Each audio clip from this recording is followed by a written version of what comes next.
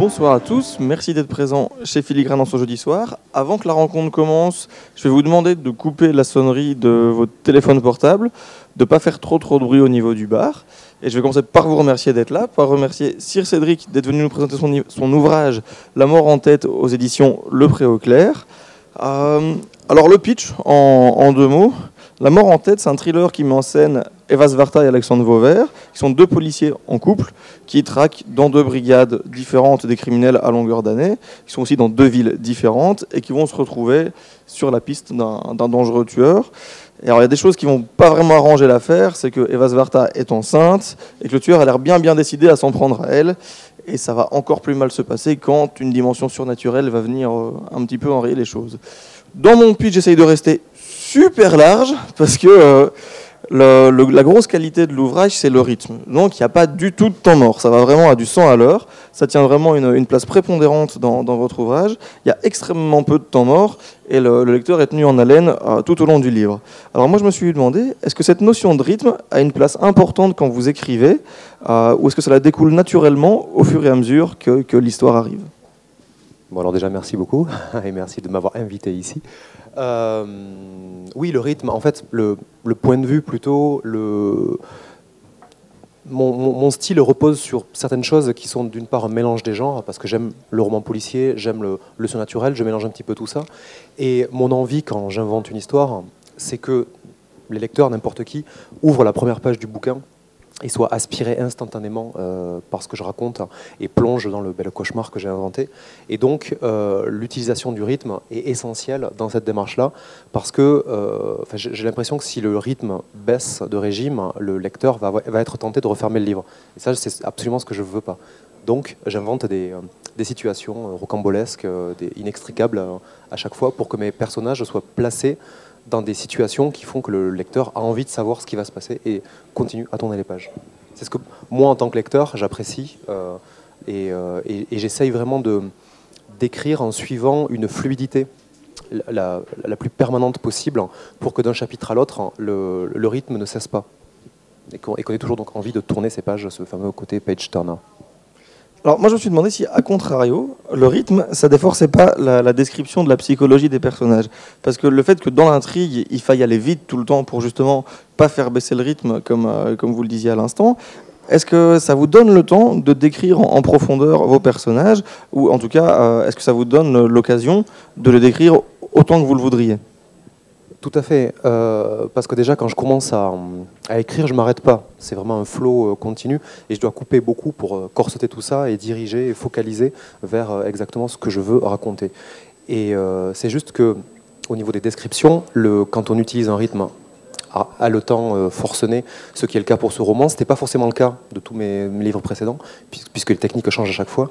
Et donc, dans le cadre d'une course-poursuite, avec un danger omniprésent, une sensation de danger donc présente tout le temps, la description des personnalités, du fond, passe par des outils différents. Et j'aime bien aussi ça, parce que les aplats de description, aussi bien de lieux que psychologiques, dans les livres classiques, m'ont toujours profondément ennuyé, puisque l'action s'arrêtait, on partait pour de la description. C'est quelque chose que j'essaie d'éviter. Et le rythme emprunt souvent au cinéma, aux séries télé, de découpage très dynamique, me permet d'insérer en toile de fond plein de choses dans l'action. Et j'ajoute aussi que toutes ces scènes d'action que j'invente sont pour moi des moteurs narratifs. C'est-à-dire que les personnages se révèlent au travers de leur action, à chaque fois au travers de leurs propos, et par petites touches également. Et vu qu'il y a divers personnages, divers lieux, diverses situations, ça me permet de décrire un tout petit peu une chose, une autre, et au final c'est comme un grand puzzle où je place les pièces, mais dans un rythme le plus haletant possible.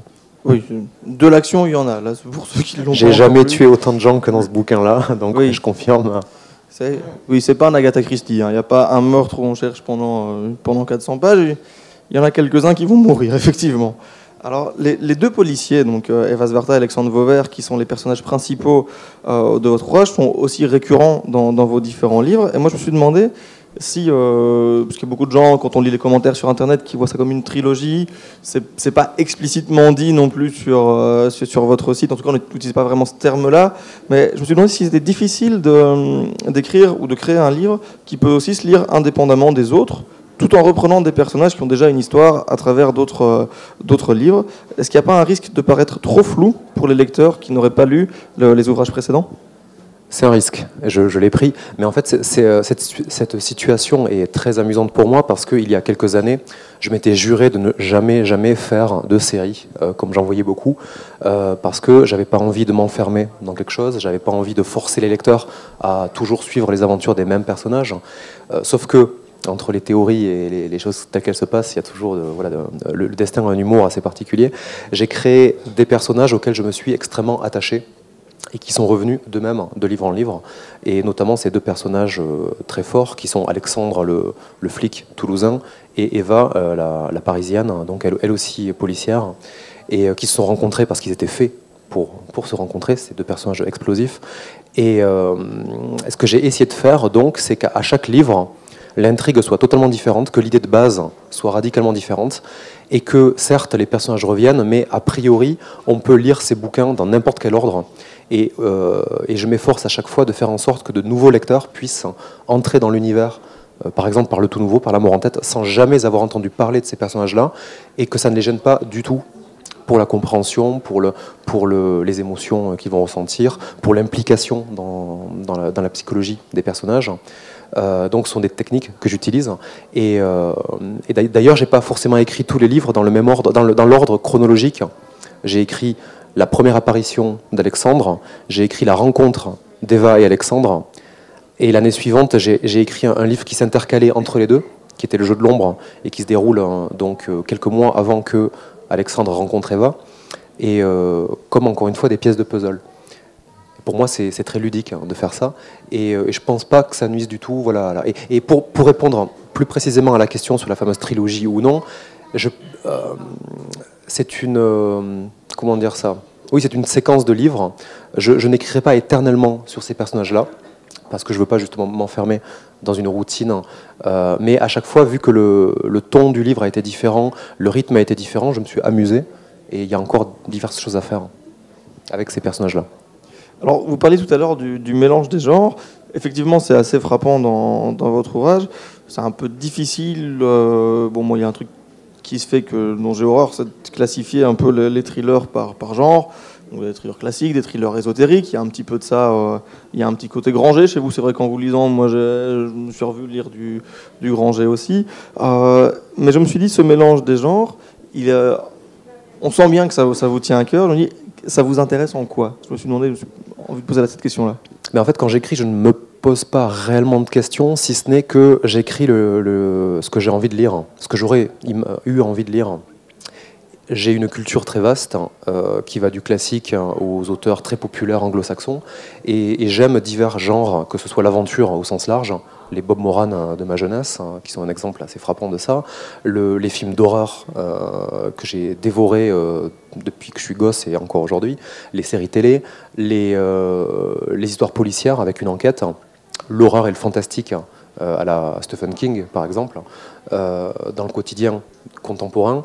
Donc je mélange un petit peu tout ce que j'aime, sans trop me préoccuper du genre final, parce que c'est un genre un peu métissé, actuel, finalement très multimédia, parce que j'ai des références musicales, des références littéraires bien sûr, des références de jeux vidéo, de manga, tout ça peuple mon imaginaire et ça donne les bouquins que j'écris. Donc c'est vrai que pour le qualifier, je pense que le mot thriller convient bien, parce que thriller veut tout dire et rien dire. Ça veut dire émotion forte, ça vient du mot frisson. Et c'est ce que j'essaye en revanche d'obtenir à chaque fois, c'est donc de faire passer un bon moment au lecteur, avec des moyens que je commence à savoir faire et que j'adore, qui sont les émotions les plus fortes possibles, un peu comme quand on va dans une fête foraine, qu'on va dans le train fantôme ou la maison hantée, et on veut en avoir pour notre argent. Et donc mon boulot, si je le fais bien, c'est d'en donner au lecteur pour son argent et de lui faire vivre des aventures les plus passionnantes possibles. Alors, il est aussi question de journalisme, d'internet, de piratage dans votre roman. C'est assez présent. C'est un peu un roman de l'hyperconnexion et de la surmédiatisation. Il y a tout un jeu avec ça. Alors, est-ce qu'on doit y voir une volonté de dénoncer certains travers de la société, ou en tout cas une volonté de montrer les excès qui peuvent se produire ? Je cherche jamais à démontrer quoi que ce soit. Encore une fois, vraiment, j'œuvre dans le divertissement pour le plaisir du lecteur. Et sauf que pour inventer ces histoires, je regarde autour de moi. Je vais chercher dans mes propres peurs, dans le monde dans lequel je vis. Et il se trouve qu'aujourd'hui, on est hyper connectés, tous autant qu'on est. On a tous un téléphone sur nous qui nous localise en permanence. Et pas que pour la CIA, c'est vraiment pour les annonceurs publicitaires, pour tout le monde. Nos voitures sont géolocalisées en permanence. Notre vie tout entière est étalée sur les réseaux sociaux, sur Facebook. On a chacun une page. Notre chien a une page Facebook aujourd'hui, nos enfants, nos amis. Et même si on imagine qu'on les verrouille un minimum, quelqu'un de très mal intentionné peut contourner tout ça en passant par les amis ou en créant des faux comptes. Et peut tout à fait avoir notre adresse, les dates de nos vacances.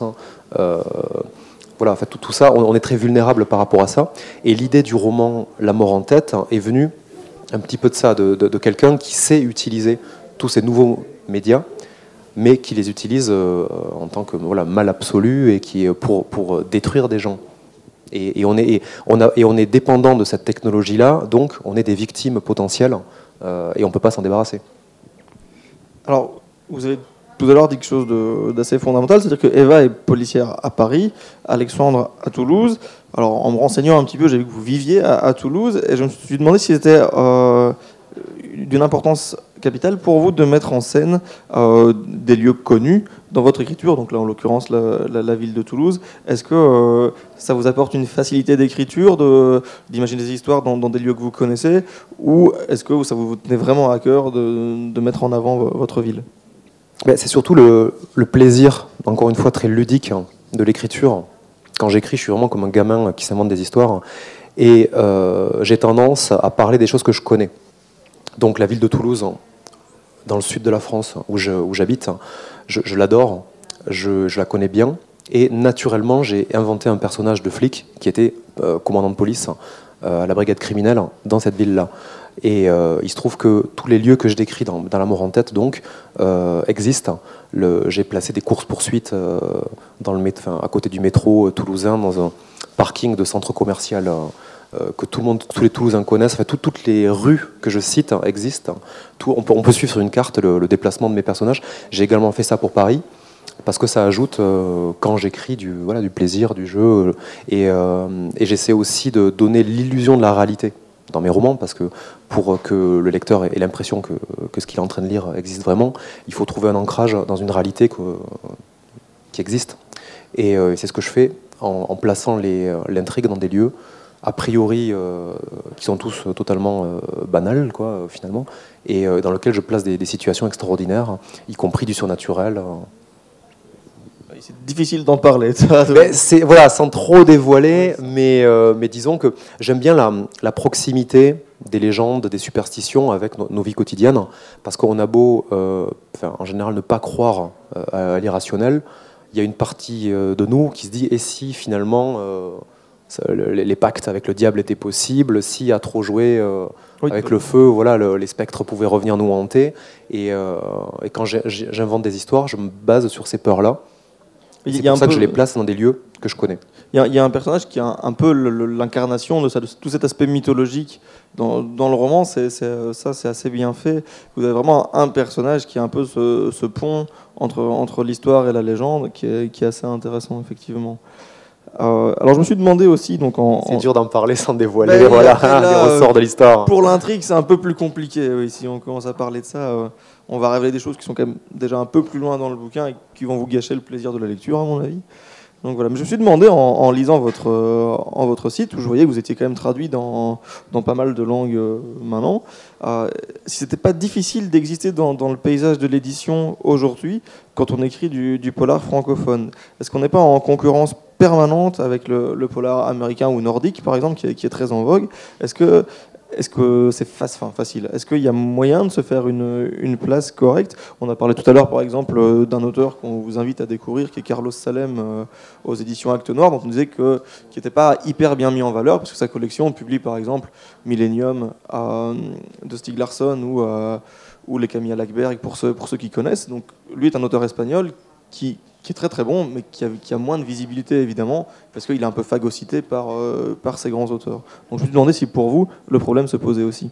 Ouais, donc déjà j'encourage tout le monde à découvrir Carlos Salem, cet auteur espagnol, enfin argentin, qui habite en Espagne aujourd'hui, et qui a justement un univers assez particulier de policier un peu humoristique et très humain. En fait, je pense qu'il n'y a pas de concurrence dans les arts en général. On a chacun donc notre voix, notre style, et c'est juste, voilà, il y a un spectre d'auteurs très très vaste. On a chacun nos particularités. Donc la mienne, c'est effectivement de mélanger le fantastique avec des enquêtes policières et des scénarios vraiment d'aventure hors du commun. Je vois pas vraiment de compétition. C'est vrai que pendant longtemps, dans les années 80-90, les anglo-saxons étaient vraiment les maîtres du thriller. Il n'y avait que eux. Depuis quelque temps, en parlant de Granger, de Chatham, de Franck Tillier récemment, Karine Giebel, il y a toute une nouvelle génération d'auteurs francophones qui, à mes yeux, sont au moins aussi bons que les anglo-saxons, et chacun a son univers bien à lui. Donc pour moi, le problème ne se pose pas, et je me rends compte en plus que les lecteurs suivent. Les lecteurs n'achètent plus uniquement des auteurs anglo-saxons. Il y a eu la mode nordique pendant, je ne sais pas si elle continue ou pas, mais il y a des très bons auteurs nordiques. Mais en fait, il y a des auteurs très variés partout. Et je pense que les lecteurs, au moins, peuvent trouver leur compte dans des voies et des univers totalement différents. Parce que de lire toujours la même chose, c'est pas forcément génial. Alors ma dernière question, elle concerne les prix, parce que vous avez reçu plusieurs prix, notamment 2 en 2010, qui est le prix Polar de Cognac, et pour De fièvre et de sang, et le prix Masterton en 2010 aussi, pour L'enfant des cimetières. Je me suis demandé si ces prix avaient une importance particulière pour vous, est-ce qu'ils vous influencent en tant qu'auteur, ou est-ce qu'ils modifient votre façon de voir les choses? Non, en fait, un prix, je ne sais pas si un prix change grand-chose à la vie d'un livre. Alors je suis peut-être naïf. Pour moi, et même à mes yeux, ça fait plaisir, quoi. C'est de savoir que des gens ont récompensé quelque chose sorti de notre tête. Moi, je trouve ça génial. Déjà, le fait d'avoir des lecteurs, je trouve ça extraordinaire. Parce que quand j'écris, c'est pour vous, c'est pour les lecteurs, c'est pour vous divertir. Et de savoir que ça fonctionne et que certains lecteurs viennent me voir en signature ou continuent d'acheter. Il n'y a pas de cadeau plus important qu'on puisse faire à un auteur, finalement. Et donc, un prix... Voilà, c'est un groupe de personnes avec une grille de lecture particulière qui jugent que votre bouquin se distingue pour une raison ou pour une autre. Moi, ce qui m'a touché le plus, par exemple, c'est pour mon livre De fièvre et de sang, qui a effectivement eu le prix Polar au Festival de Cognac, donc en 2010, décerné par un jury d'amateurs de romans policiers, c'est donc le Festival Polar. Ce même livre a eu un autre prix l'année d'après, qui était un prix décerné par Canal+, pour la chaîne Ciné Plus Frisson, et qui était un jury qui décernait, quant à lui, un livre avec des qualités cinématographiques, d'adaptabilité éventuelle, donc pour le côté visuel du bouquin. Donc le livre a été distingué par deux publics réellement différents, et ce même livre avait été sélectionné, bon, il n'a pas eu le prix, mais par des lycéens pour un prix ado. Et donc de voir que le même bouquin peut parler à des gens très différents, pour moi, c'est la meilleure des récompenses, quoi. Plus que le prix en lui-même, en tant que tel, c'est un prix, quoi. Ça ne change rien. Voilà, merci beaucoup d'avoir répondu à mes questions. Merci à vous d'être présent. Sir Cédric est encore avec nous un moment, donc on va voir s'il y a des questions dans le public. Vous avez l'occasion de pouvoir échanger avec lui. Et après, il y aura donc une séance de dédicace pour ceux qui veulent. Vous aurez aussi l'occasion de pouvoir parler avec lui de manière plus intime, dirons-nous. Voilà. Donc, je ne sais pas s'il y a des questions dans le public. C'est la première la plus dure. Hein, ouais. Bonsoir et merci d'être venu enfin à Bruxelles. Vous parliez de Toulouse, donc vous disiez que est-ce que quand vous vous promenez dans Toulouse, vous vous dites parfois, tiens, tel endroit peut servir à telle histoire, ou Oui, tout à fait. Ça se passe. Enfin, en fait, l'inspiration, l'imagination, chez moi, vient vraiment de ma vie quotidienne, des choses que je vis, des discussions que j'ai avec diverses personnes, des endroits que je découvre. Et naturellement, c'est un peu comme dans le film Usual Suspects, que vous avez peut-être tous vu, voilà, où Kevin Spacey invente une histoire en fonction des éléments qu'il a autour de lui. Et moi, quand j'écris, je fais ça. Donc je prends un film que j'ai vu la veille, là je pense à Deux fièvres et de sang, où une des policières est en train de regarder en DVD Drôle de frimousse avec Fred Astaire, parce que j'avais vu le film la nuit précédente, et le lendemain, quand j'écrivais ma scène, ce film s'est retrouvé dans le bouquin. Des endroits où je suis allé, toujours pour le même livre de Fièvre et de sang, j'étais allé voir un groupe que j'adore, qui est Moonspell, en concert, et en rentrant, j'ai écrit une scène où ma flic, pour les besoins de son enquête, allait dans un club à Paris, où le groupe était sur scène, et donc je n'ai eu qu'à décrire finalement les émotions que j'avais ressenties à ce concert 2 jours avant. Donc comme ça, je pioche.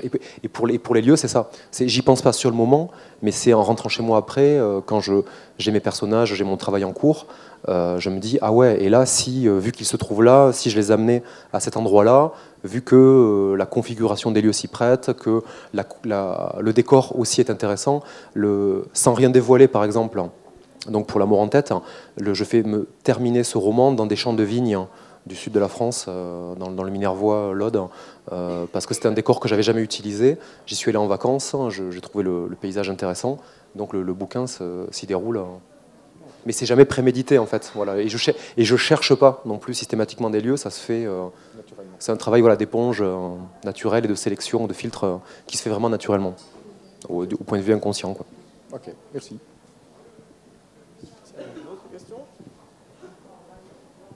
Ben voilà. Merci à tout le monde d'être venu ce soir. Merci à vous d'avoir répondu à nos questions. Voilà. Pour la séance de dédicace, je sais pas si on va peut-être le mettre sur la table là, ce sera plus facile pour les gens. Donc voilà, Sir Cédric est encore avec nous un moment. Nous vous remercions. N'hésitez pas à visiter notre nouvel espace au 41 au 42, à prendre les agendas papier qui vous annoncent toutes les rencontres à venir de la librairie. Merci encore. Et merci.